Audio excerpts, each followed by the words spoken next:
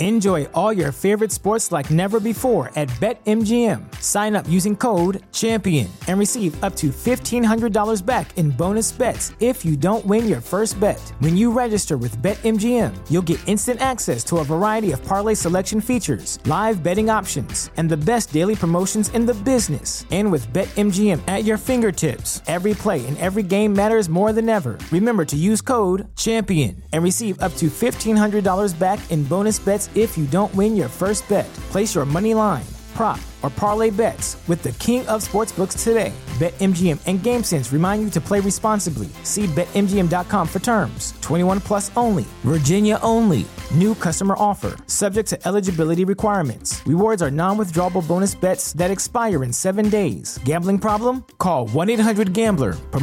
Promotional offer not available in Washington, D.C. You're listening to a Countout Podcast.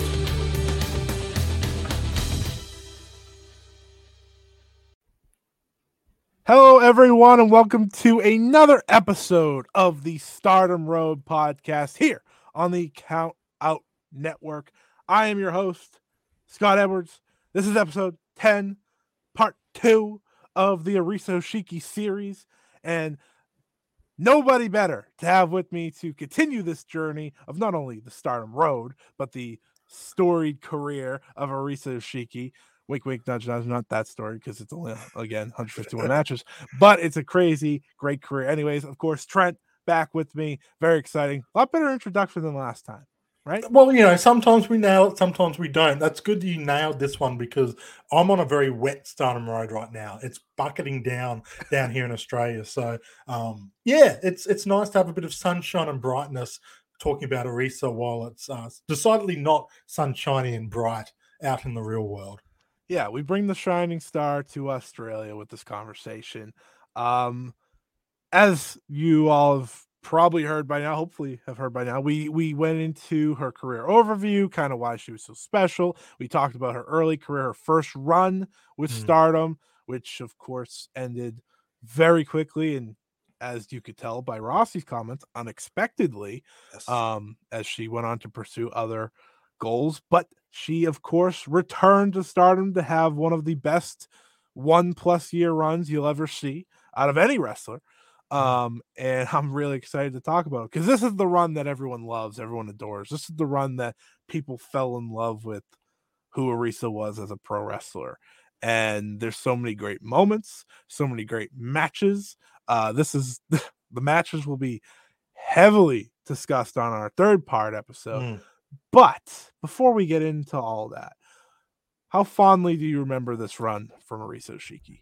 Incredibly fondly because I was watching as it was happening during this period. I think I was about a year and a half into full-on watching Stardom. So I'd gotten a feel for the company. I got a feel for all the wrestlers and the vibe, and I was right into it. And then when Arisa came in, I was aware of her. Like, I knew she was a former wrestler. I had never actually gone back and watched her matches beforehand. So I was kind of curious. And then I realized, like, hang on, I have seen this wrestler before. And it was the Brazilian kicks I'd seen in gift form being shared around. And so it was really exciting to actually follow this as it happened and just sort of see the way she handled it, the way she was immediately pushed, and the way that, like, she hadn't missed a beat. Yeah. She just got back into the ring. It looked like she had been wrestling for years by this point.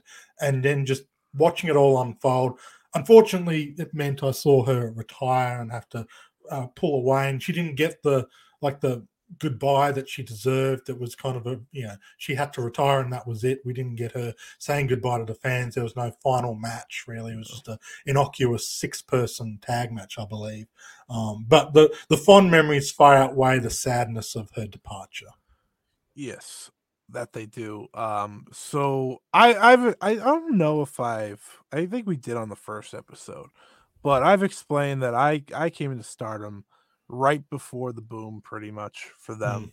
But the way I did it was I went back into the history. I didn't start like right when everything was going on. No, I made sure to go back, start 2011 and go forward, because if I want to get into a promotion, I want to understand the history of it, behind it. And it's always a funny story, and I'll tell it because it's perfect timing now. as we talk about Arisa's second run, is that so as I talked about last time here on the show, I talked about the match with Nanae and Arisa, and that was the first match I ever saw Stardom. Not only the first match I saw of Arisa, it was the first match I ever saw Stardom. And of course, the person that made this list for me, big Arisa fan. Thank you, Alex. So that helped. But I was instantly locked in. I was like, she is like this is the wrestler I want to follow.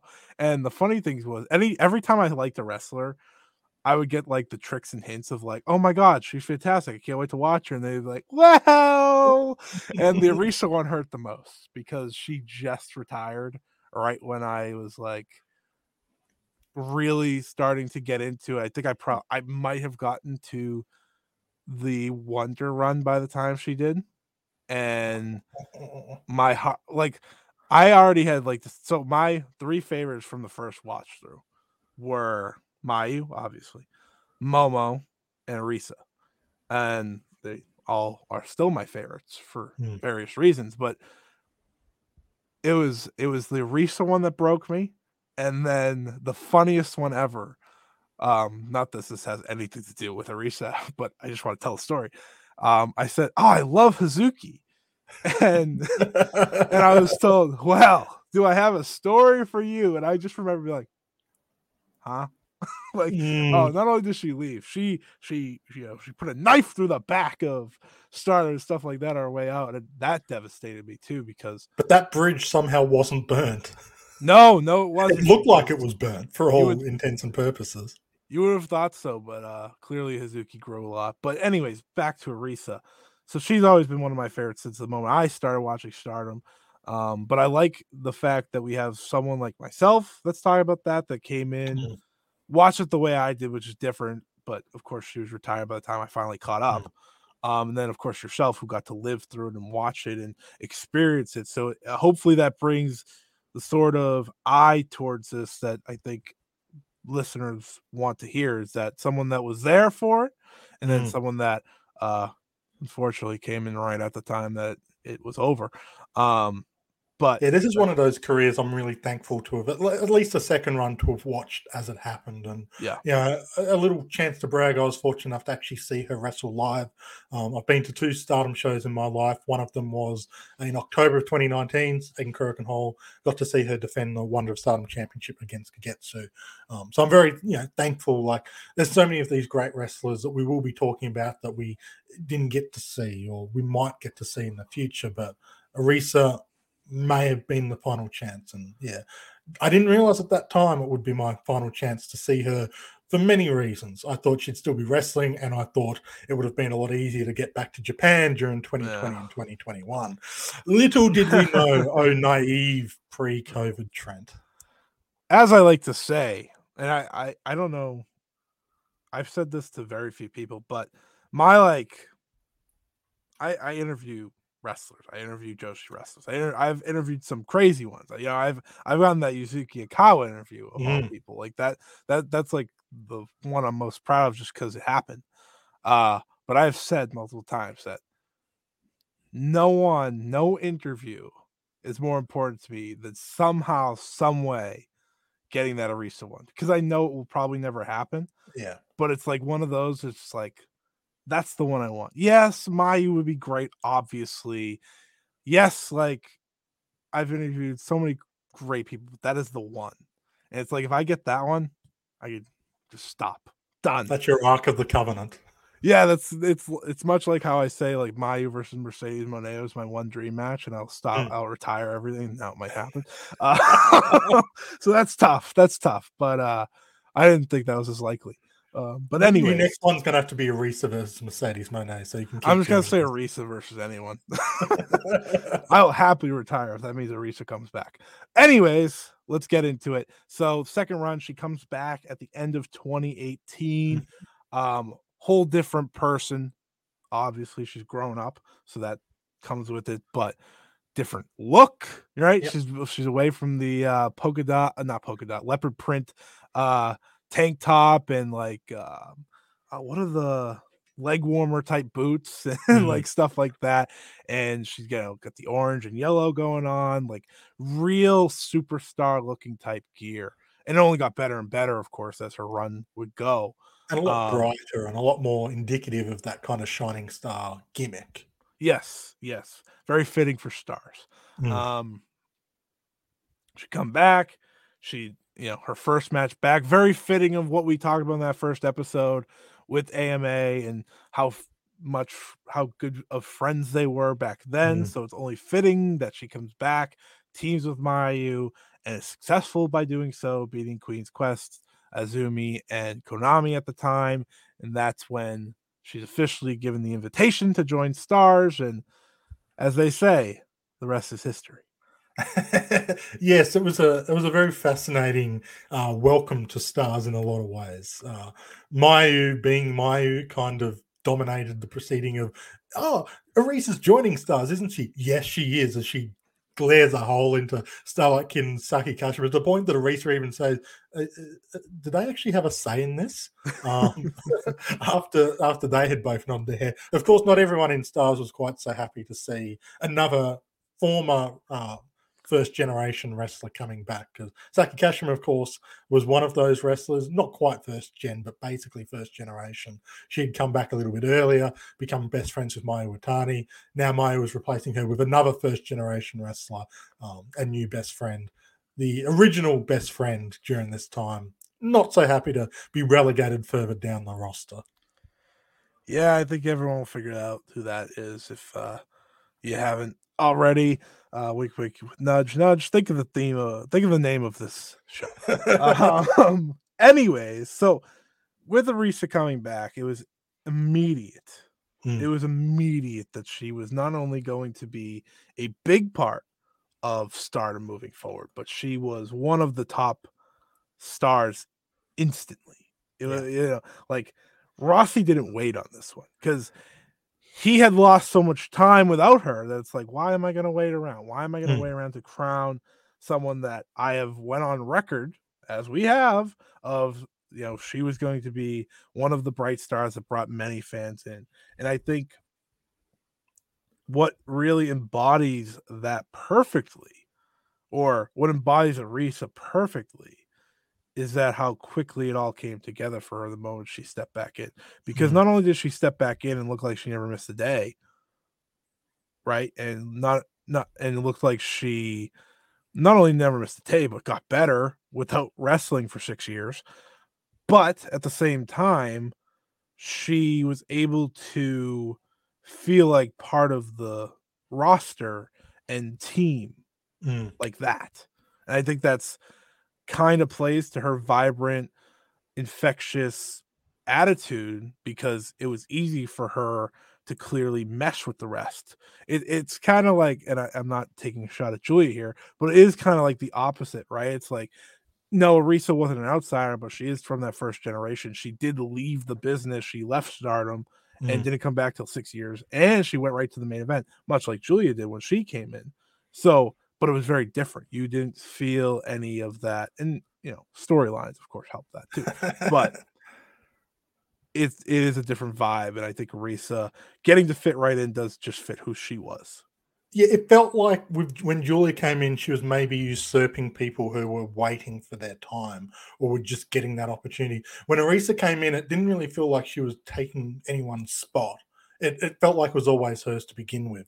The roster was kind of still finding its way. Obviously, it had Mayu and Kagetsu kind of at the top, but it hadn't fully developed a lot of the wrestlers that were coming through. Momo Watanabe obviously was the Wonder of Stardom champion. She was kind of finding that groove, but Utami was still very much finding her way. Jungle Kyona was still very much that mid-card, upper mid-card. Konami wasn't a wrestler that had found the character needed to become a potential main eventer. There was a wide open spot. They needed someone to come in and claim that spot. And Arisa just kind of made sense. She didn't take anyone's spot.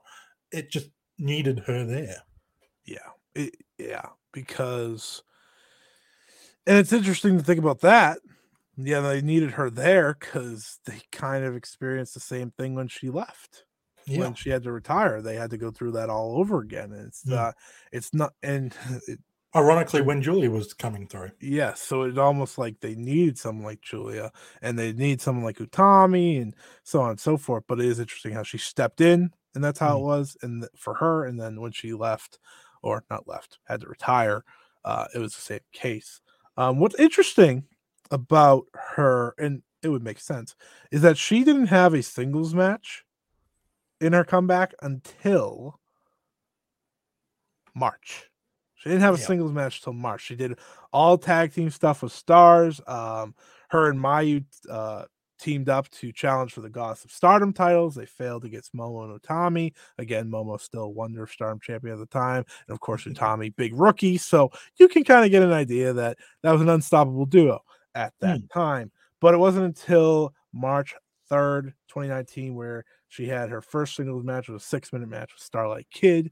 And I think that's just interesting to note, because while we saw her step right in and feel like she was never missed a day, was better than ever, it took her some time to get comfortable in that atmosphere of being a singles wrestler. Well, that's the thing too. Like, yeah, she was immediately pushed as a big deal, but she wasn't on the full-time schedule straight away. She sort of gradually built into that mode, which, you know, it makes sense. Someone who's away for over 6.5 years and has been doing other things. And, you know, she didn't really start training again until I think when she first actually popped up when Mayu won the 5-star Grand Prix. And then it was not that long after that she actually made her return in the ring. So it was one of those sort of gradual processes to make sure she was ready for the spot. But like from that first match, you could tell, yeah, there's no real concerns with, you know, is this the Arisa that we were hoping to get? It was, and then some. I'd say so. Fun fact for people, she actually did get to take part in that New York show when they came here. I believe this is the last time they came to the US. It is. It was the Big Apple show. It was Arisa Shiki, Mayu Utani, Saki Kashima, and Tam Nakano defeating Jamie Hayter. Fun. Kagetsu Martina and Andras Miyagi. Of course, Michiko Miyagi now in GLEAT. So little fun fact for everybody, as I think, just thinking back to where Stardom was, of course, when they did that American show. And trust me, we have that in the bank if they ever run another one. Don't you worry. We'll talk about it. But I think it's cool that at least she got to do that. And she got to do a lot of things that really she was kind of lucky to do in this last run. She walked back in at the right time. Like, she really got a little bit of everything to work towards her way in a lot of ways. She got cheering crowds, which unfortunately was a luxury for the past 5 years. Yeah, we don't get that much. And she really used those to her advantage. I mean, those cheering crowds, they adored her, as you would think. And that's, I think, why so many of her matches resonate with me as a fan, because, I mean, some of them were just electric, and we'll get to those more when we get to that title reign. But the big point here that we need to talk about, because this is really where it kicked into gear, was the 2019 Cinderella tournament.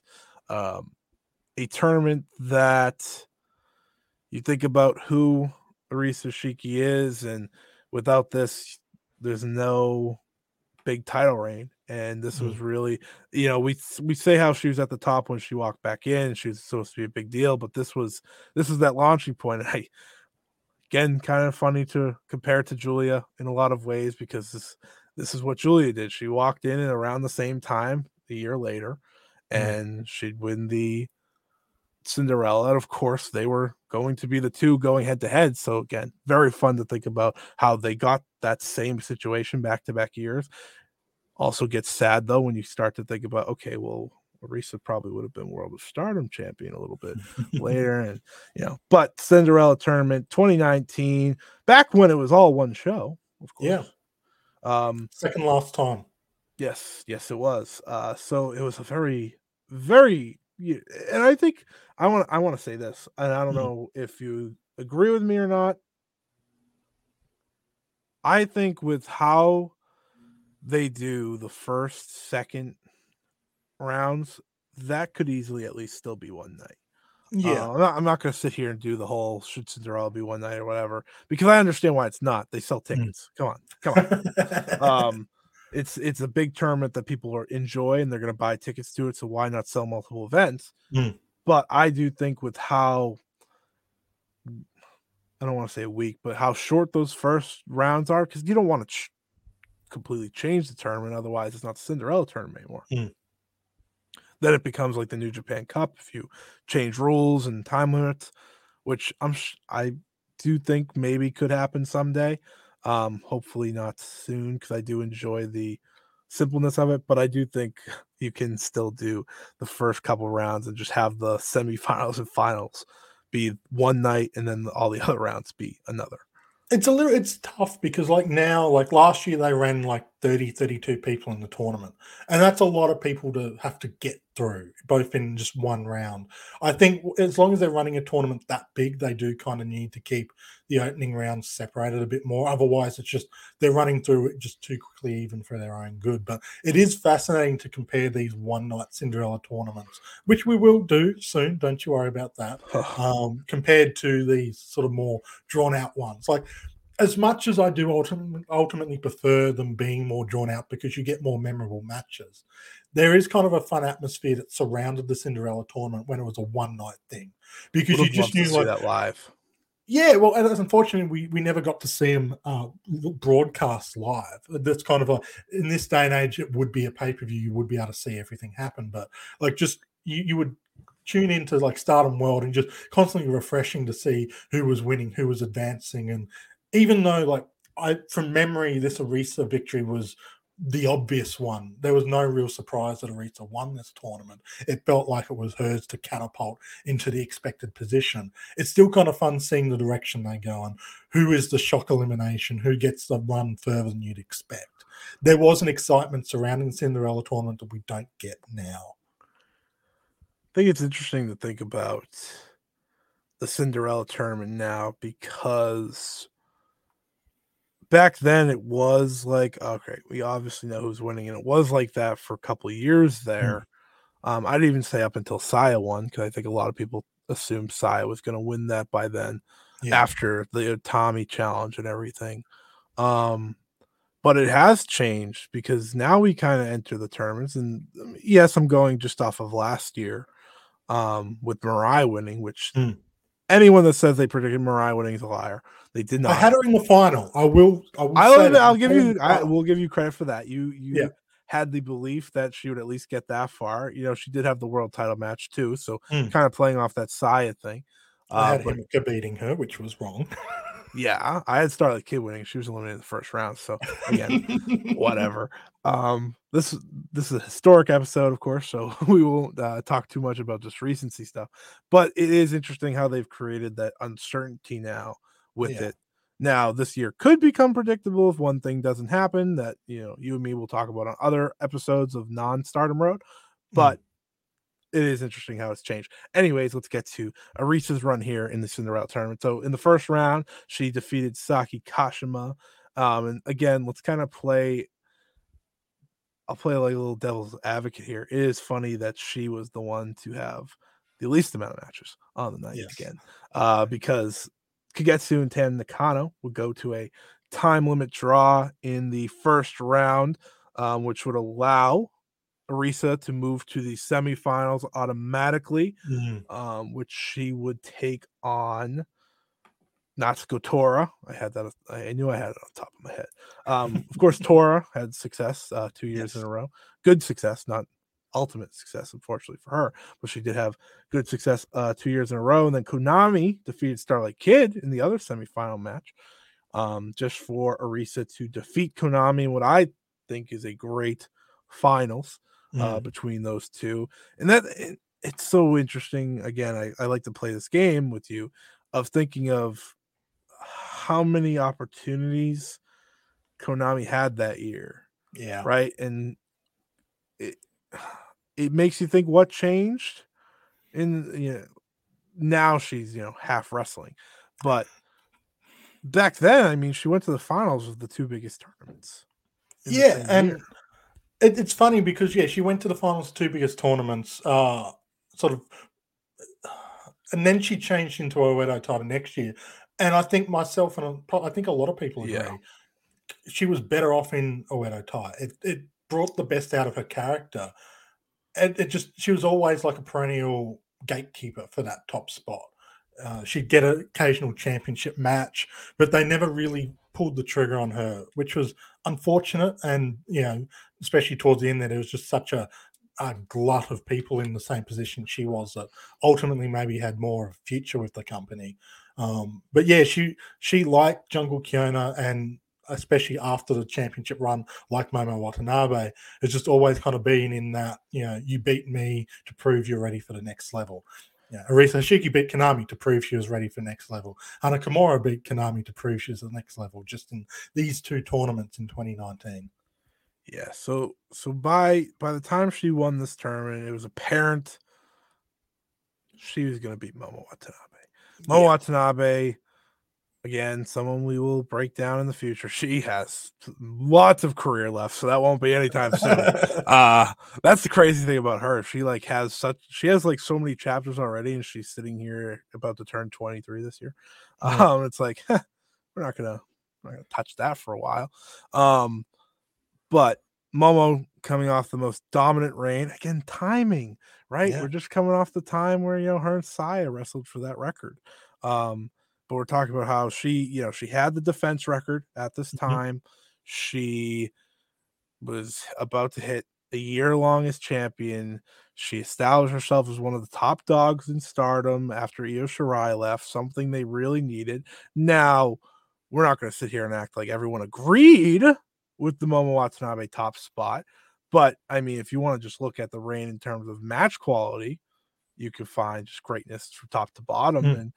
And it felt like Arisa was the right choice to be the next one, to be that person to get the accolade of beating a Momo Watanabe and not only skyrocketing her to the top, but kind of in a lot of ways feeling like a top champion at that time, because of course I'm not gonna shoot strays here. But with Arisa winning this tournament, she would of course challenge Momo after. And I think this is like one of the more iconic Cinderella moments of just Arisa getting the dress and stuff, because it's like, again, that, as we've talked about, that personality really squeaks out, because she's like, and she reminds me of kind of like when Mirai got the dress too, because it's like, oh, all right, well, this isn't like necessarily what I'm doing here. I mean, I'm here to beat people up, but hell yeah, it's like one of those moments. And this is also when the dresses were really cheap.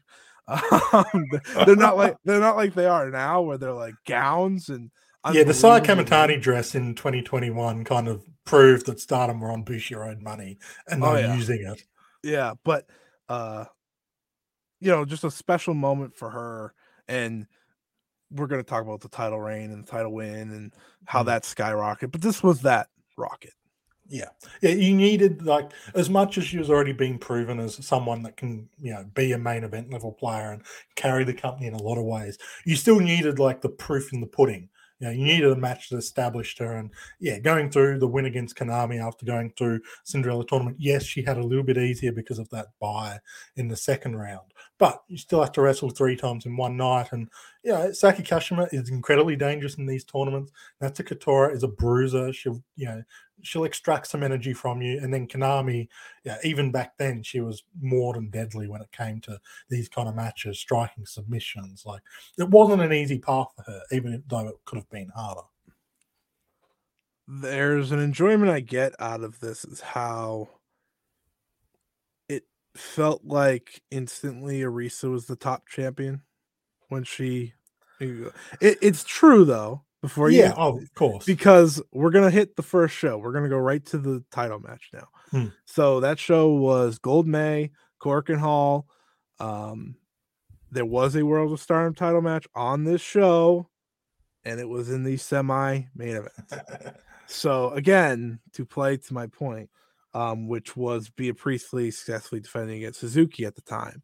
And yes, there is part of the play of Momo is at an all-time high here with the reign, most dominant champion in Stardom history or at least Wonder of Stardom champion at the very least. And you have Arisa, who is that rising star, that person that's ready to take over, coming off the Cinderella win, So that the reason this is main eventing, but at the same time, it's like, all right, well, this is when the Wonder Belt, I think, from Io to Momo to Arisa, it got back to that top prestige level that it may have not had for a while there. This period is why so many people refer to the two top belts as being on the same level. Yes. Because if you were watching during these couple of years, it really did feel like the white belt was as valuable, if not more so. Partly because of the reigns, like Bea Priestley wasn't necessarily as well received as the white belt champion, and Toni Storm was AWOL for a lot of it. Again, not necessarily any of their faults, but when you've got someone like Io Shirai, who was the ace of the company, holding it for so long, then handing it to Momo, who went on to have such a strong reign. Like, it wasn't like Momo was only main eventing when Bea Priestley was champion up against someone like Hazuki. Momo main evented up against Hana Kimura versus Kagetsu. Yeah. Like, a big match which had some story implications. But the level of the white belt was at this point, and Arisa continued that, arguably raising it even more because of the kind of worker she was, because of the kind of matches she was putting on. People were tuning in during that time just as much for the white belt as they were the red belt. Yeah, and I love talking about this now just because of the reign we've just gone through, right? With Saya Kamatani. And it's at that time. Yeah, no, it's not always main eventing shows, but they've went out of their way to make sure it does have its own pay-per-view main events. Yeah. Now, the world title isn't always defended on those, but it's still an effort to say, hey, this title still is meaningful in its own way. To the point that it's almost a detriment in a way, because, like, when you look at who can be a red belt champion, who can be a white belt champion, the answer is the very best in the company. They lack that kind of true mid-card belt to sort of have people wrestle for, because the white belt is not a mid-card belt. It's a upper main to main event level belt because of the prestige that's built around it, and because the two belts tell different stories, which is great, but it does cause some booking issues. I mean, it's went from Io, top dog in the company, to Momo, who at that time was the new, push young face, to Arisa, who we're talking about this whole time, to Vacant, then Julia, who, again, I don't need to tell you much, to Tam, to most popular wrestler in the company. So it's a belt that, one, it can be a leap for people.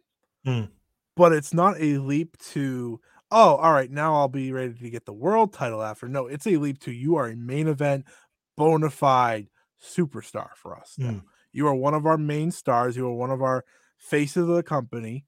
And that's you can carry a pay-per-view. And that's where this Arisa win's very important. And we'll get to this towards the end of the show with the 4 what-if pillars that, of course, you have written about, and we're going to talk about it kind of in full length.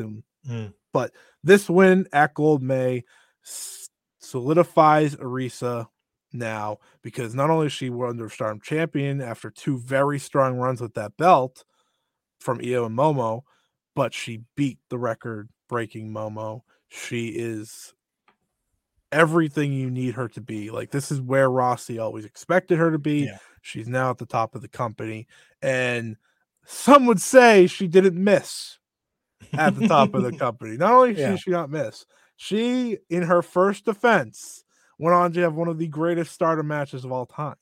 It was voted the Stardom match of the year by Stardom. Yeah, sure was. So we'll skip right to that, but we will talk about the story, of course, behind it with Dream Shine, Tam Nakano, Arisa Shiki, the relationship, and you highlighted it earlier a little bit without saying the name Tam Nakano, and it's so much fun. She who must not be named. Yeah, it's fun for me now to talk about this, because we've seen what Tam Nakano has used this match to do for her own career, and that is elevate her. Right, because this at the time, and still may be for a lot of people, her greatest match. Tam, that is. Arisa too, for many people, I'm sure. But somehow, some way, Arisa Shiki still to this very day has her imprints on Stardom, and a lot of it is because of Tam Nakano, because Tam likes her history and going back to the little things. But the preeminent Stardom historian is in fact Tam Nakano. So Shining Destiny 2019, Arisa Hoshiki versus Tam Nakano. Just an unbelievable storytelling match between, two frenemies in a lot of ways, right? Because of the way and how the rest of their year would go too. But their dynamic was so good. They tried to recapture that magic, and I'm going to give you a comparison. They tried to do that with Tam and Natsupoi. That's what they tried to do with the random, feud that they did in the middle of the year. It just doesn't work like that. That's not a shot at Natsupoi. That's not a shot at Tam. There was just something with what these two were able to do against one another. And the magic that they had anytime they're around one another, whether it was as a tag team, which, you and me talked about was at the end of last show, that a lot of people connect Arisa to more than even the Wonder Rain with Dream Shine. But you were here at this time. You were locked in with Stardom. Give me a little basis around going into the match, coming out of the match. Everyone was so excited for it because the way they built the story up. Stardom often a title match is two people who want a championship. Let's have a championship match. But this was a match which felt organic because, the build up of the two characterizations. And everyone kind of knew Arisa Hoshiki was walking away as champion because she'd just won the title. And Tam was still progressively being built up to someone who could be at this level, but she wasn't quite there yet. This match, in a lot of ways, kind of proved to people, hey, Tam Nakano can be a main event level wrestler if all the dots start to connect. But there was a sense of excitement because you knew you were going to get the story heavy stuff. They had the history to build around it. It was organically built. And you knew, even if Tam maybe was still finding her way a bit, Arisa was going to make it exciting because of the way she wrestles.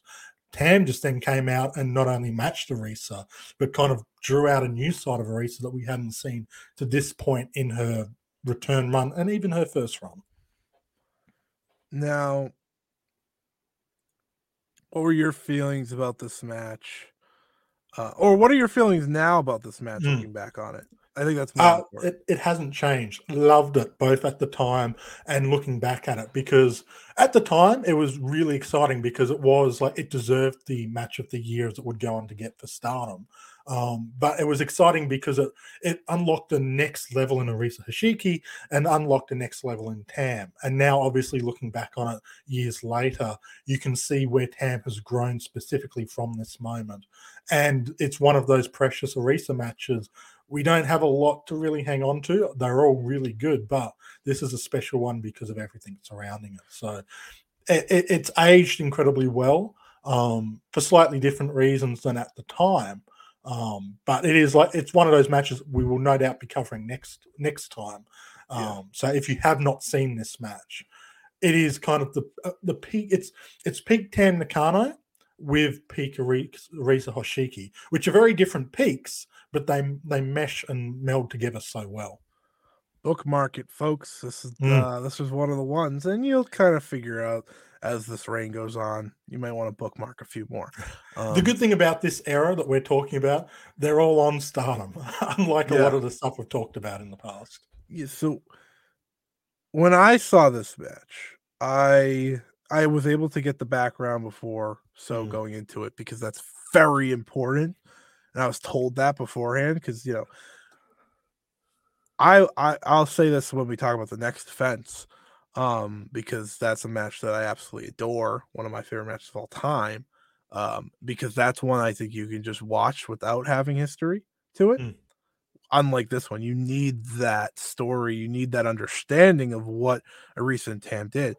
But so I got that story. I remember watching it. It's just and thinking now to what we've seen Tam's career go on to, she really does everything based off of that match in a lot of ways, and how that story was told and how that match was executed.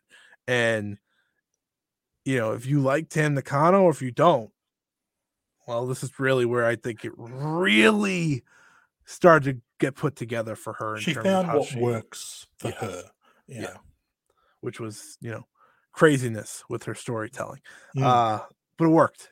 Obviously, it worked. She would go on to be one of the faces of Stardom, but it is a absolutely phenomenal match. We won't talk about too much about the actual match because that's what we do next episode, people. But it's one you'll want to check out before we do so. Yeah. Moving ahead in the title reign, Risa Shiki defeating Hazuki. But there was another championship before that one, against Roxy and Eve. Oh, yes. Thank you. Appreciate it. That's why I have Trent here to save my ass, folks. I mean, if you're going to skip an Arisa defense, it's probably that one. Yes, so at Wrestle Queendom 2 in Pro Wrestling Eve, which is funny because now TJPW does those shows. Yeah. She did defend against Roxy. I was gonna blaze right over that one. I as I go through my little stats here, I didn't have Eve matches featured, so I apologize, people. How dare you forget about Britain's premier Joshi company?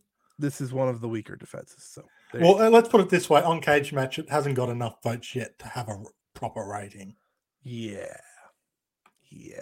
So now the championship match around this time is saying something. So now I can go to the match I was wanting to talk about, which was the one against Hazuki. It was in July 24, 2019, Cork and Hall. This is one of the matches I can't wait to talk about. I've written an article about this damn match. This is like, for me, the best of the best from Arisa Shiki, just in a pure in-ring wrestling sense, because at the same time, it's also the best of the best from Hazuki in-ring wrestling sense. Yeah. This is right when she was at her most exciting. Yes. These two went in there and they, excuse my language, fucking destroyed each other. I don't usually use the language on this show, but I had to for this one because there was a intensity to this match, and there was intensity to the last title match that we talked about, not the Roxy one, the Tam one. That I think is what brought Arisa it brought her to her peak level of in-ring ability. Is that bringing that intensity out, kind of like you said, that beautiful violence. And when you have someone like Hazuki, Hazuki's entire game is violence. Maybe it's not always beautiful; it's just rugged sometimes, but it's violence. Yeah. So seeing them match up together, it's like one of my most favorite matches to watch. It's one of my favorite matches in history because you can just turn it on any time. You don't need any backstory. You just could see two of the best going in there and slugging it out, with Arisa, of course, winning. They both bring out the best in each other, because Arisa is at her best when someone can go shot for shot with her. Hazuki's at her best when someone's willing to rough it up with her. And I mean, look, these matches we're talking about, Arisa's gone through Momo Watanabe, who is one of the wrestlers that lean into that the most. Tam Nakano, who is an emotionally charged wrestler but will slug it in through emotion. And then Hazuki, who is just like Momo in that respect. So she's getting the best kind of wrestlers to establish herself, and not only showing the best form of herself, but it just kind of further establishes her as such a dangerous wrestler, because she can go blow for all these people and then whip out the Brazilian kick and her running knees and all these other strikes, and it's like, I'm the premier striker in Stardom. I'm just thinking about it, like in terms of first two defenses, because I hold these two matches in very, very high regard. I don't think I could think of a better kickoff to a reign. Right, again, ignoring the Roxy match, I'm presuming here. Yes, of course. I obviously am. I'm talking about the Stardom matches here. But canceling the Roxy match, or just saying in the Stardom atmosphere. Because that's just kind of like, hey, we're going over there. We'll give you a title match, right? Yeah. I don't know if I could think of one, because not every reign has a match outside of Japan, right? That's randomly just thrown in there. So even to include it, though, because I think these two matches are so great, we'll say first three, then it still competes. Enjoy all your favorite sports like never before at BetMGM. Sign up using code CHAMPION and receive up to $1,500 back in bonus bets if you don't win your first bet. When you register with BetMGM, you'll get instant access to a variety of parlay selection features, live betting options, and the best daily promotions in the business. And with BetMGM at your fingertips, every play and every game matters more than ever. Remember to use code CHAMPION and receive up to $1,500 back in bonus bets if you don't win your first bet. Place your money line, prop, or parlay bets with the king of sportsbooks today. BetMGM and GameSense remind you to play responsibly. See BetMGM.com for terms. 21 plus only. Virginia only. New customer offer. Subject to eligibility requirements. Rewards are non-withdrawable bonus bets that expire in 7 days. Gambling problem? Call 1-800-GAMBLER. Promotional offer not available in Washington, D.C. With a lot of the very best that we've seen in Stardom. That damn Roxy one trying to ruin my flow though. it would really be like, I don't think I would have seen any better first two defenses, truthfully, for any champion ever if there was no Roxy one. Well, I was trying to think like Momo Iwatani's second red belt run. She had Momo Watanabe as her first defense, which was fantastic. Yes. But then I don't believe she defended until Jungle in July, did she? Because she was meant to defend it against Sarai, right. And she had to pull out due to illness and had a banger with Roja. But that match wasn't for the title. Yeah, because the Takumi one's another one of my favorites ever. Yeah. But it's not for the title, so it doesn't count. Because that's a good that was the only one that I thought of, and then I was like, well, that wasn't for the title. And then she did go have a title match with Takumi later in the year that was phenomenal as well. But yeah, I think it's Arisa. I would put Arisa's. Yeah, the Roxy run ruins your point a bit, but if you ignore that, it does. If we're just saying in Stardom, perhaps, but whatever, ruins the conversation. Anyways, we'll move along. So move on to another great championship defense, by the way. Yes, which, by the way, I'm just gonna say we're watching all three of these. Okay, just know that I think. Oh, I don't know. We might have to, as much as I love Jungle, we might have to sacrifice this one for another one. Yeah, well, we have to watch. We definitely have to watch the Momo one because that's the win. And then we have to watch the next two. Yeah, we can sacrifice Jungle. Let's try to be nice. I get it, but like, I think it would be better suited putting it towards maybe the January 2020 defense. No, I agree. Yeah. It's very important for many reasons. We'll talk about Jungle plenty on this show. Don't you worry. Oh, I'm sure we will. So bookmark it, folks. Pay attention. We're going to hit that very first Arisa Shiki Wonder of Stardom title challenge from way back in 2011. And then we're going to hit the Arisa Shiki versus Momo Watanabe match, Arisa Shiki versus Tam Nakano, and then Arisa Shiki versus Hazuki so far. Yeah. So there you go. But let's talk about it. Jungle Kiona challenging for the Wonder of Stardom Championship, Stardom X Stardom 2019. And I know, big shock, Jungle lost. But August 10, 2019. I know it's tough. But you know what was tough for Jungle? Anytime she had a shot, she was going against like a absolute like train of a champion. Like it's just on the tracks and it ain't slowing down anytime soon. And she had the chance with Momo, right? And then she had the chance here with Arisa, and it's like, I mean, what were you gonna do about that? It's just tough timing. Yeah. And that's the thing, like the beauty of Jungle Kiona was you could chuck her into a championship match and you were guaranteed to have a fantastic match. You know, she melded so well with all these top champions, whether Getsu for the red belt, Momo Watanabe for the white belt, Arisa for the white belt, Mayu for the red belt. Like they mesh so well together. She's a natural kind of litmus test. You can get a great match out of just about anyone with someone like Jungle. But when you put a great wrestler against her, it's just even better. Yeah, that helps, I would say. So thinking about this one, I think this is kind of where, now it's like, okay, this is not only Arisa's reign, but she is as good as hoped for, because, first two matches right out of the reign, that kind of gives you an idea of where she's going. But third match, not counting the Roxy one, because I don't know how many people have actually seen that one, truthfully. then it's like, okay, we're here, we're in this. And it brings us right into that 5-star Grand Prix, which she didn't have a lot of success in. She actually lost a good amount. She lost to Jamie Hayter, Utami Hayashida, you may have heard of her, and Konami. So that would all lead to title matches, obviously. Yes. But I do think, just thinking about who Arisa Yoshiki lost to in her first 2 matches is kind of crazy as we sit here in 2023, because these two are now 2 of the biggest women's wrestlers in the world. We'll take the women's part out. 2 of the biggest wrestlers in the world, right? Jamie Hayter's AEW Women's World Champion. You know, I think many people are saying or agreeing she's probably the best in the US right now. And then there's Utami, who, if you're listening to this, you know who Utami is. You know what she's done. You know what she's doing. But I think that's impressive. And then, of course, Konami, poor Konami, you know, she went to the finals in this tournament, lost to Nakamura in the tournament. But do you remember anything from this tournament necessarily when it comes to Arisa that jumped out to you?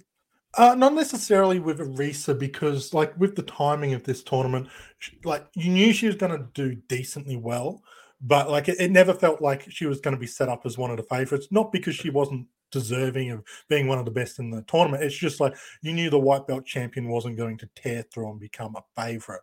I do remember like a lot of these matches being very entertaining, and I thought the time limit that was sort of centered around these matches did lend themselves to kind of favor just Arisa get in there and just kick heads off and really lean into that aspect of it, which was great. But when you're talking about like you were more focused on Utami coming in as a rookie and just living up to the super rookie aspect, and then someone like Hana Kimura doing what she was doing, and Konami kind of this was kind of a coming out party for Konami in a lot of ways, because she made the final in Cinderella, but the 5-star Grand Prix is kind of extracting a different toll from you to survive to the end of this. It kind of establishes you, and I think a lot of people thought Konami was in for a bigger push after this tournament. So Arisa was there, but she didn't feel like one of the main characters. On the final night, she did go to a time limit draw with Kagetsu, which would set up, of course, the match that you got to see live in person. But before that, Arisa had to beat Avery in a 7-minute and 28-second match. I just wanted to toss that in there because got to stack up the tournament. Got to stack up the defenses a bit there. Yeah, that's the Haruka Umasaki defense for Sayaka Utani, for example. Just not at a gigantic show necessarily like that one was. That was actually a main event. So Shiki and Avery. But let's talk about to show that Jungle Kiona wasn't losing a championship match in. Huzzah! Congratulations. But let's talk about the one that you were at. It was Stardom World Champion Wars 2019. Arisa defeating Kagetsu, 18 minutes and 42 seconds. Obviously, you're going to remember it fondly because you just got to be there and experience it. But second row, baby. But that so that was also the same show that Hana Kimura challenged after winning the 5-star Grand Prix and failing, which I'm sure surprised a lot of people because B would go on to lose to Mayu next. So it's like, oh, all right. But how much fun was it being there and get to see a match like this, which is one of ultimately her final defenses? Yeah, look, it was a lot of fun. I will say, like, admittedly, I left the arena being a touch disappointed, just because, like, going to the show, like, I looked at the card and B Priestley versus Hana Kimura, I was like, okay, that'll be interesting. I wasn't, B was doing well, but I wasn't sold on her as a top champion. So that was more of a, might get to see Hana win. This white belt match was the match I was, most excited for. This was the one I was like, it's going to be great. And, it was this and then King of Pro Wrestling later that night. It was a double header. And of all the matches that was happening, I think it was Sonata versus Okada or Okada. Yeah, it was Sonata versus Okada in the main event of that show. But it was Arisa versus Kagetsu, which I was most excited for. And I was maybe painting it to be bigger than it could have been, admittedly. And then B Priestley and Hana Kimura tore the house down. They had a fantastic match. But it was just so exciting getting to see Arisa work her craft. And her and Kagetsu worked fantastically together. Even if this match didn't necessarily end up being a 5-star classic, it was fun seeing them interact with each other and do their thing. And look, watching Arisa's kicks in person, I don't mean to be that guy, but as great as they are on the screen, the laptop, the TV, or whatever, being there in person, you just can appreciate her technique that much more, because it really is crazy how talented she was at this kind of thing. Yeah, I'd say she's pretty good. I'd say she was pretty good. She ate. Yeah. But thank you for sharing that. I think that's to me always an interesting one to hear. Someone just getting that live experience, which more unique when we get to talk about.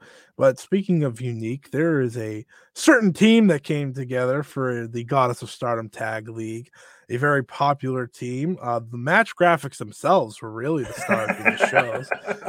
You had these if you haven't seen them, please find them. You had the smiling Arisa Ishiki and the pouty Tam Nakano, aka Dream Shine, who would go on to win this tournament, defeating the duo of Bea Priestley and Jamie Hayter in the finals.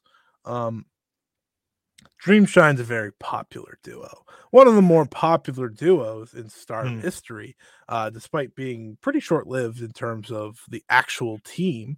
Yeah. But getting to see them go through and win the tournament, I think this is the tournament for a lot of people that kind of spoiled the Tag League, because their run was so good that now, like, every time Tag League comes around, people want the sort of importance that those two brought to the table with their run. And maybe that's kind of, I think it's funny to think about, because that's kind of an Arisa thing in a lot of ways. It's almost like everything she touched brought a certain importance that maybe tournaments like the Goddess of Stardom Tag League doesn't have as much nowadays.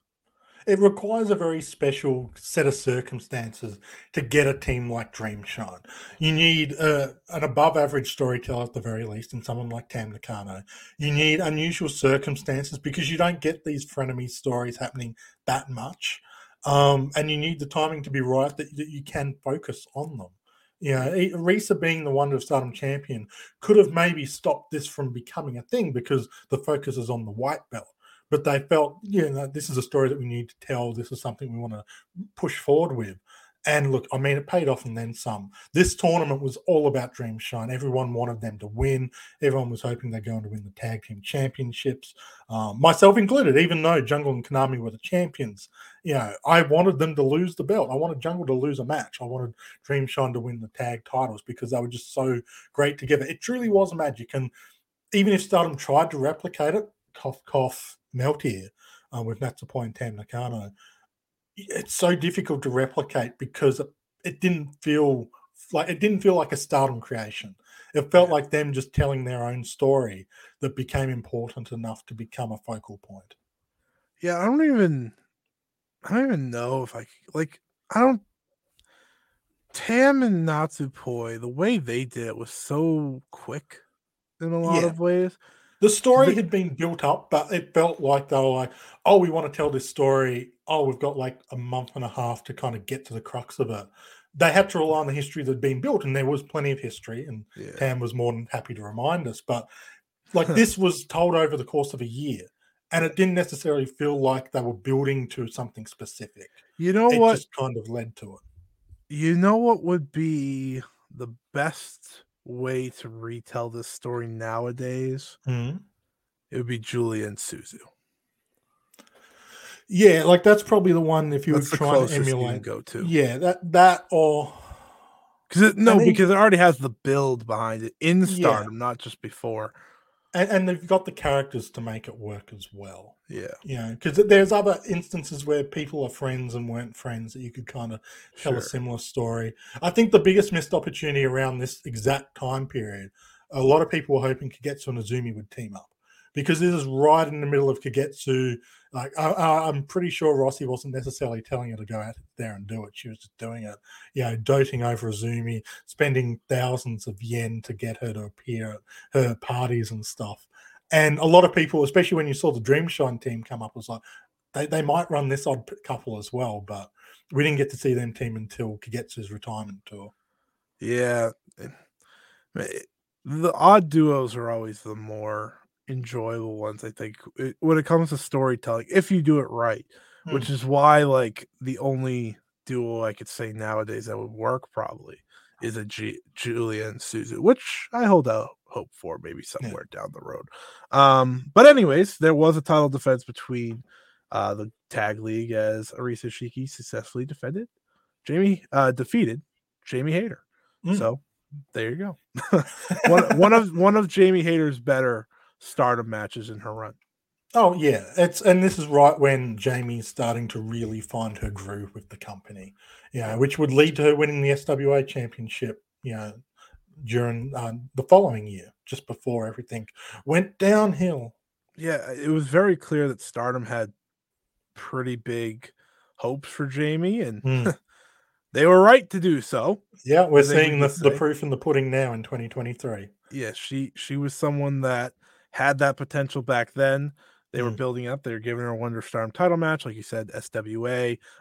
They were tag champs when heading into COVID as well. So lots going on there, but unfortunately, it didn't all get to turn out for Jamie in Stardom. But of course, she found her success down the road, and I'm sure she thanks a lot of her run in Stardom to that.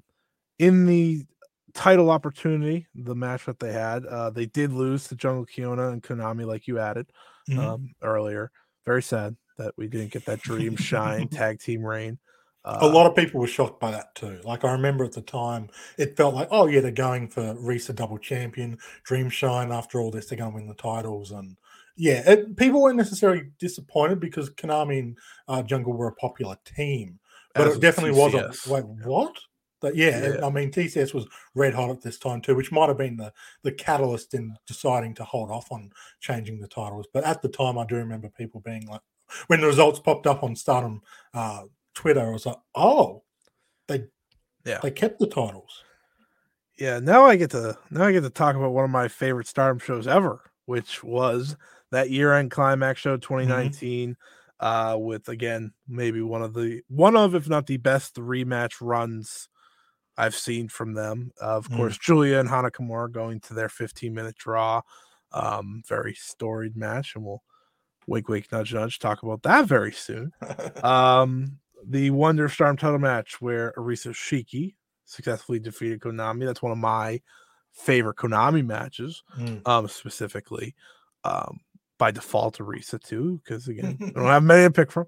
But I think that's one of the ones where you kind of see that full level of Konami in a lot of ways, which she had a lot of moments that year, of course, going to the finals of 2 tournaments, and being a tag team champions and so on. TCS had a lot of success, but her getting to close out that year, challenging for Arisa, it was great. And it's one of, those the Tam and Hazuki ones, those are my favorites. But this is up there for sure. It's such a great reign because there's no bad spots. Yeah, it's just like it was a great way for her to end her. It was a great way for Arisa to end her year, right? Cinderella tournament, winning the Wonder Stardom title, great defense, and close the year out with another great defense. And it continues on with what we're talking about of the right kind of people being put against Arisa. This is another person who, blow for blow, challenging on the striking, and Konami brings that submission game, which kind of has that MMA vibe to it. Like it tied into what made Arisa so exciting by throwing these amazing talents at her. And you mentioned the best 3-match run in a lot of companies' history. Of course, the match after this was Mayu Iwatani versus Kagetsu, which, me being an idiot, forgot that this was actually the first defense of Mayu, not the championship win. So her 2 matches was Kagetsu and then Momo Watanabe, which would actually challenge the Arisa one. I just keep forgetting that she beat Bea Priestley because I keep forgetting Bea Priestley had the championship. So I thought I better clarify that, because there were probably a couple of people listening going, "You idiots, Kagetsu, Momo, that's the first 2." Yeah, they definitely did. Well, I was just like, clueless. But what we're going to do now is we're going to finish out Arisa's run here in Stardom before we highlight a very important match that no one has gotten to see unless you were in the building, which still angers me to this day. But I will act like that's not a big deal. So this is the match that Trent was talking about earlier. Risa Shiki defeating Utami Hayashishita, Wonder of Stardom title match. Of course, this is the same year Utami Hayashishita will go on to win the 5-star Grand Prix and eventually the World of Stardom Championship. And it's a very important one to highlight because for many people, and again, this is something I think Arisa showed with a lot of her title defenses, is that this was the moment where people were like, oh, Utami might be like, she might be there. You know, she might deserve the push she's getting. Yeah, like this is the match that's like, oh shit. Oh, okay. All right, Rossi, I get what you're cooking up back there. And that's very important. It's very important because it goes without saying these two would have been probably long-term rivals overall with that top spot. Utami also may have not went on to win the title immediately later that year because of many things that happened throughout this year that we're about to touch on. But very important match, of course, for both Arisa and Utami, especially Utami. But one that I'm happy that you agree we should probably go over because of the meaning behind it. Yeah, this is important because like it really kind of announced to people that Utami, it challenged her because she got busted open hard way. It wasn't a planned spot. And it added to the drama of the match, but she stepped up to it.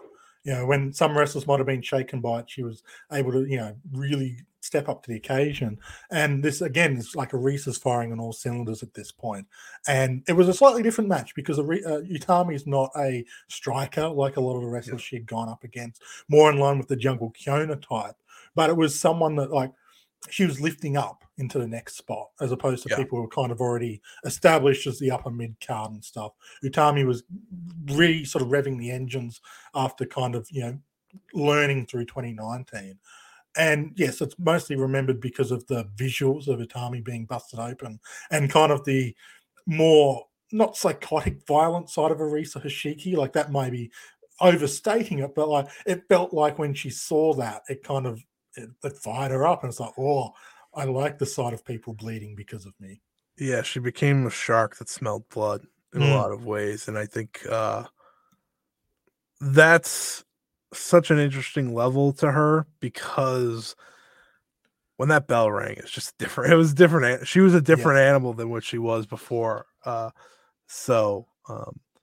then her final defense with the Wonder of Stardom title against Bea Priestley, to me, one of, if not Bea's best match. You can put this in the Utami match, her final match of Stardom. That's her top two, I'm sure. I know Bea has said multiple times in like Q&As that this is her favorite match that she's had. I don't know if that was before or after the Utami one. I'm sure that emotionally is one of her favorites, but this was one of her proudest, one of her favorites. And it really, I think it showed to a lot of people what Bea could have been during that World of Stardom title reign. She just this is why they gave her the chance, because it was inside of her, and it took a little longer to unlock than probably they were hoping for. But under different circumstances, we could have seen this version of Bea Priestley doing even more work. Yeah, and it's a great defense for a title reign to end on. Obviously, that wasn't the plan. But it was the case. And then on February 16th, 2020, New Year's Stars, Risa Shiki would have her final match. Pretty boring way for her career to end. You know, she was just teaming with stars: Bea Priestley, Natsu Couture, Natsu Sumire, Saki Kashima, and Zoe Sky. They defeated Stars, Risa Shiki, Mayu Iwatani, Starlight Kid, Tam Nakano, and Riho in just a regular old match. And as the story goes, unexpectedly on May 20th, 2020, the retirement was announced due to injury, as Arisa Shiki would officially vacate the title. This was just all pretty much delivered in a tweet. We didn't get much more than that. I believe it was her neck. Yeah, it was neck and head issues. That's all we really got, and then kind of maybe clarified a bit into mental health and physical health, all being recurring reasons.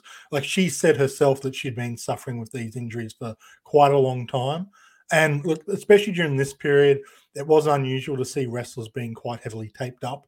They didn't necessarily take the 1 or 2 week breaks that we see now on like these weekend tours where someone might miss a week or two for health.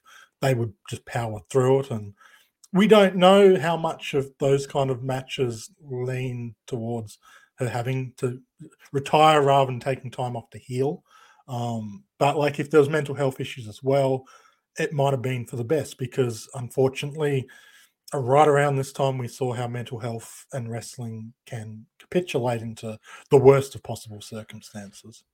Yeah, within days. And that's the sad thing. Like Arisa didn't get the chance to not take in all the love and respect, but yeah, just the announcement for Arisa came, and then days later, it was understandably overshadowed, but it was overshadowed, and yeah, we didn't get to see a proper send off for her, which is it's heartbreaking. People were still hoping, like when Tam was eventually win the belt from Julia, people were hoping Arisa was going to maybe show up or something because it felt so unfinished. Yeah, I kind of get sick thinking about May 2020. I mean, obviously, there's the parts that we were living in a world where we didn't know what was going on, and I mean, I just said her last match came in February 16th, and she didn't announce her official retirement until 3 months later. Yeah, because there was the 2 March shows that they had, and like she was scheduled to be on that No People Gate show right up until like an hour or two beforehand it was announced. I think that she wasn't going to be able to wrestle, and like I think at the time we'd heard like she'd woken up with like bad headaches or migraines. It didn't sound like it was a she's never coming back situation. Yeah. And then when the Cinderella tournament came around, she wasn't on the card. She wasn't involved at all, and that's kind of there was no communication, but that was when people were starting to think, hang on, this isn't just a headache that kept her away. Yeah,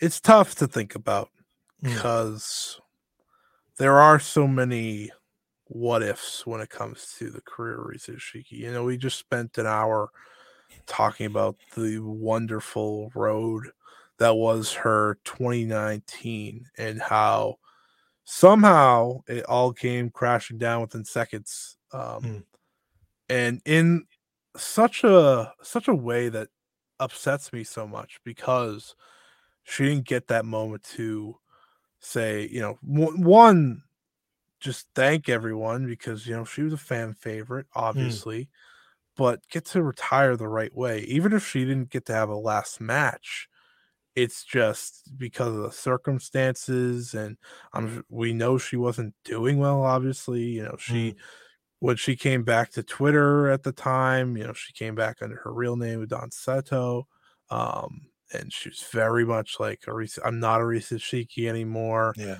that was a name that she really learned to hate in a lot of ways, which is heartbreaking in itself. And she, after some time, get back to appreciating that name and knowing that was her, which again was one of my favorite things really of her career, is just her getting back to that level of not only do I appreciate this name, I'm happy to go buy it again. There's so much about Arisa that we don't know. We'll never know. Should we know because it's personal. But we will go to that what if part of this now. So going back to January 4th, 2020, the first ever Stardom match in a New Japan ring, Wrestle Kingdom 14 inside the Tokyo Dome.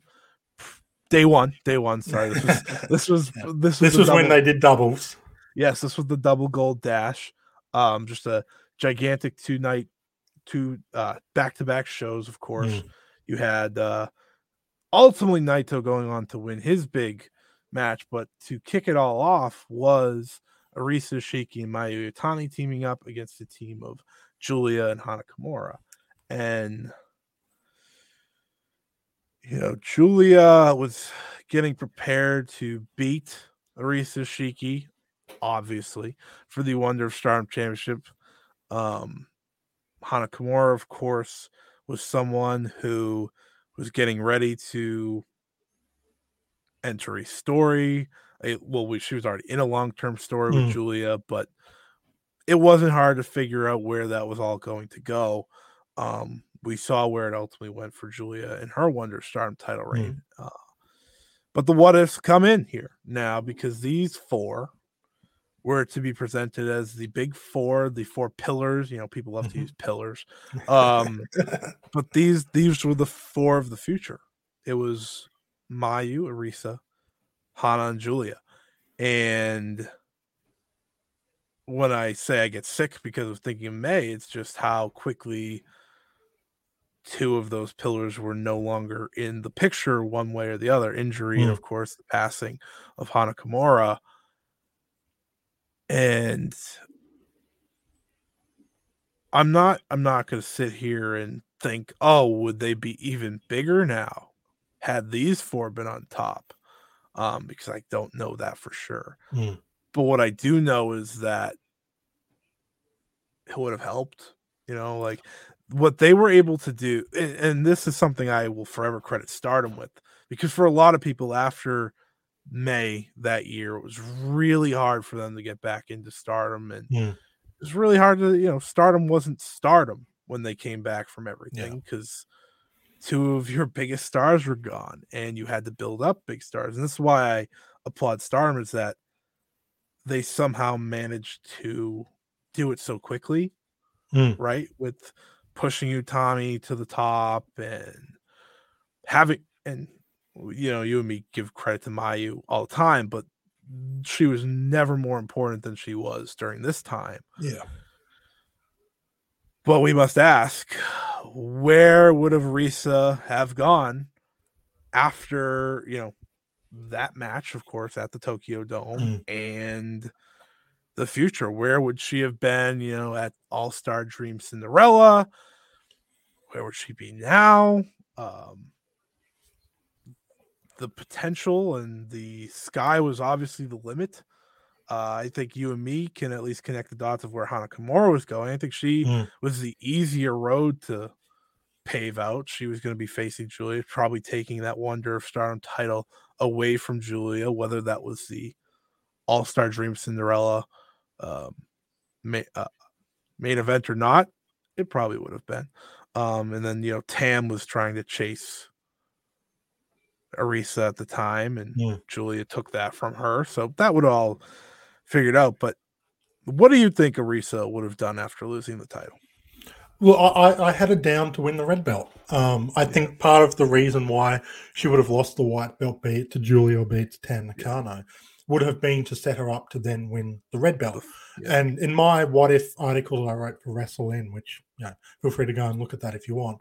Spoilers for it, I guess. I had her winning the red belt at All-Star Dream Cinderella. Yeah. That was going to be her crowning moment. She would have lost the white belt, and then she would have built herself back up. And it felt only a matter of time before she became one of those few people who held both the red and the white belt.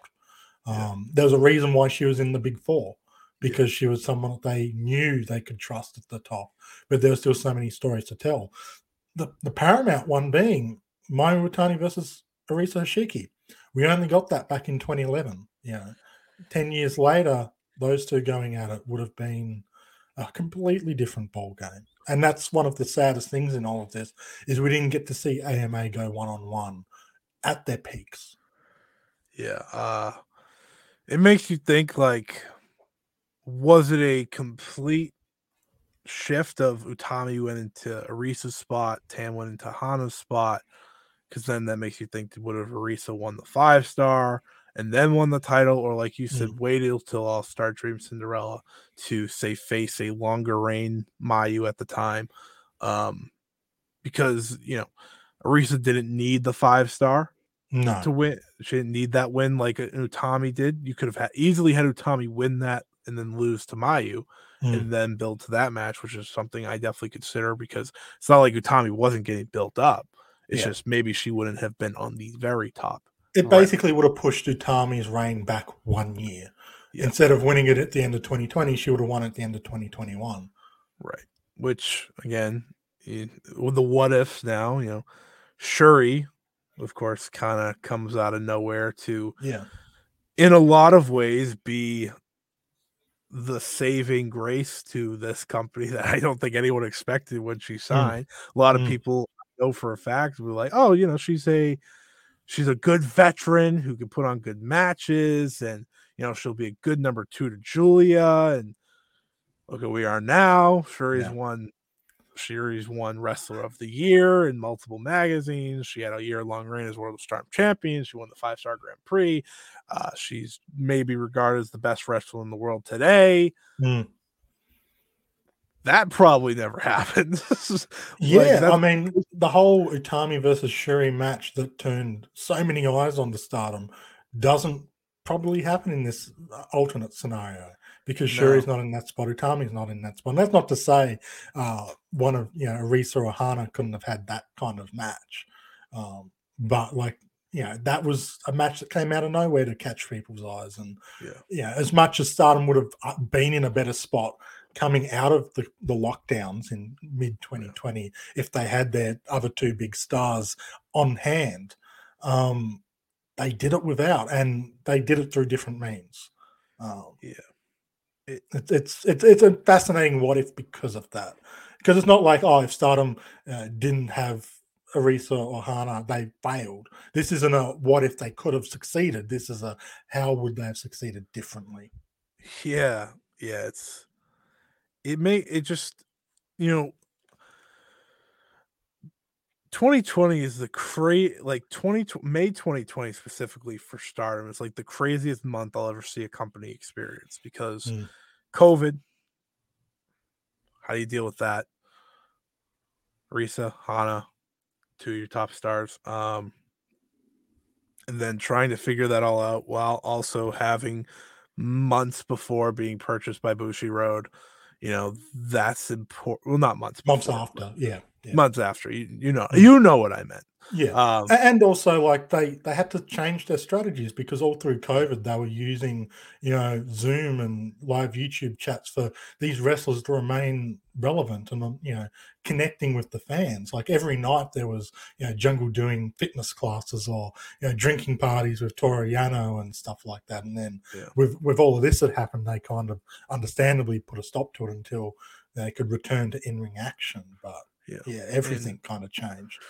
Yeah, but back to Arisa, I know like we kind of strayed off there to the what if because I think it's important with her career more than anyone's, maybe except for Hana, of course, to think, it also comes to the point where we sit here and we're just happy we got what we did at the same time because, she wasn't in wrestling for a long time. That first retirement just took her.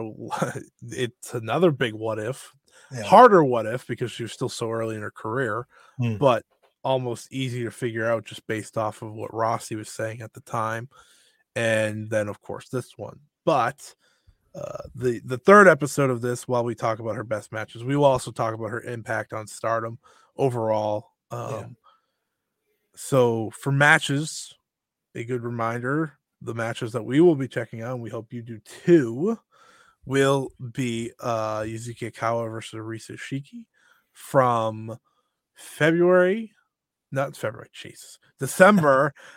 2011. The Wonder match they had. The Wonder Stardom title match.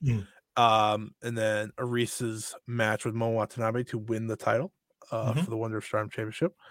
The match with Tam Nakano. The match with Tazuki. And the match with Utami Hayashishida. Those will be the main 4 we highlight.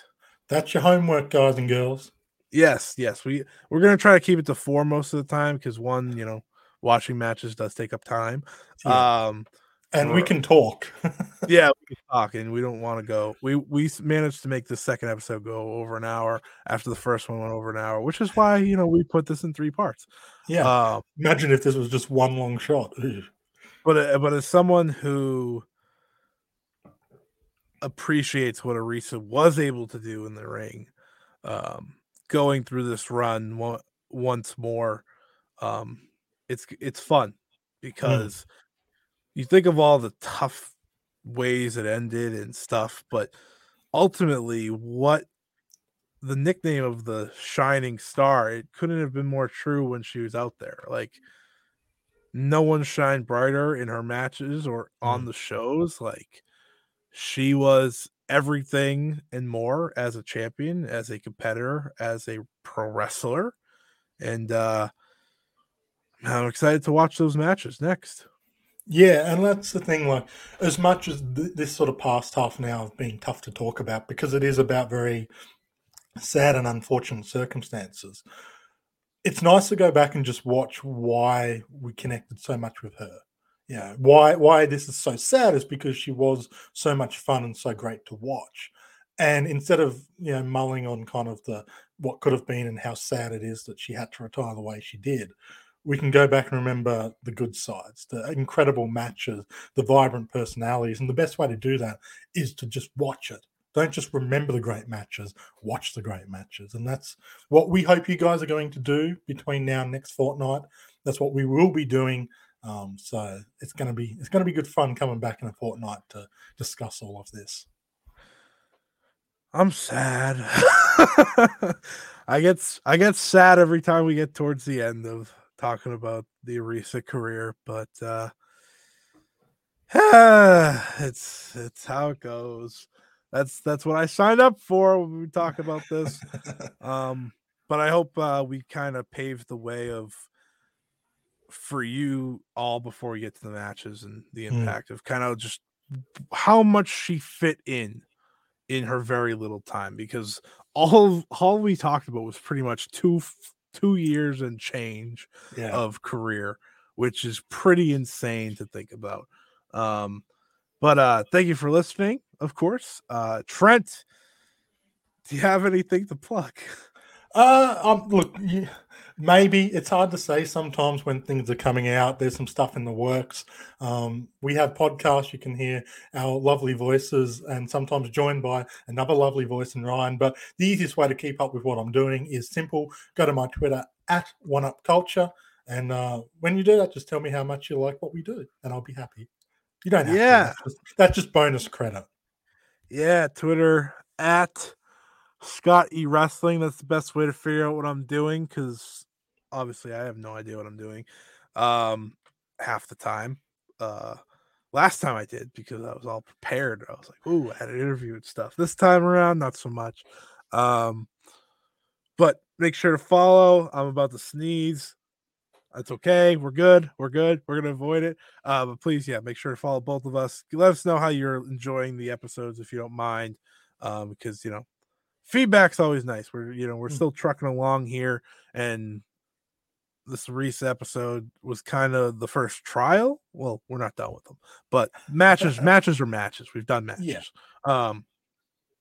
First trial. Let us know how it helped pave your mind if you've never known Arisa, never seen Arisa, only seen a match here or there, and kind of gave her feeling of what she meant to this promotion at the beginning and back in 2019, which is one of Stardom's most popular years. So we're going to be doing a lot of these wrestler-based episodes. And like when we started the podcast, we've mentioned before, but this is kind of what we knew was going to be the bread and butter. So like if there are things you like from this kind of show or things that you think could be different, because these are going to be so important for us, feel free to let us know. And on the other topics too, of course, but particularly with these ones. Yeah, it'll be very different when we do other episodes, because almost all of them will have many more matches. It's going to be more spread out in the stories rather than going, through just a full year of wrestling. Yeah, we have to be very exact with Arisa because there wasn't too much, but there was a lot at the same time. But thank you so much for listening. Make sure to check back next time as we break down the best of the best from Arisa Shiki's career. So until then, I'm Scott. He's Trent. This was the Stardom Road. We'll see you then. Enjoy all your favorite sports like never before at BetMGM. Sign up using code CHAMPION and receive up to $1,500 back in bonus bets if you don't win your first bet. When you register with BetMGM, you'll get instant access to a variety of parlay selection features, live betting options, and the best daily promotions in the business. And with BetMGM at your fingertips, every play and every game matters more than ever. Remember to use code CHAMPION and receive up to $1,500 back in bonus bets if you don't win your first bet. Place your money line, prop, or parlay bets with the king of sportsbooks today. BetMGM and GameSense remind you to play responsibly. See BetMGM.com for terms. 21 plus only. Virginia only. New customer offer. Subject to eligibility requirements. Rewards are non-withdrawable bonus bets that expire in 7 days. Gambling problem? Call 1-800-GAMBLER. Promotional offer not available in Washington, D.C.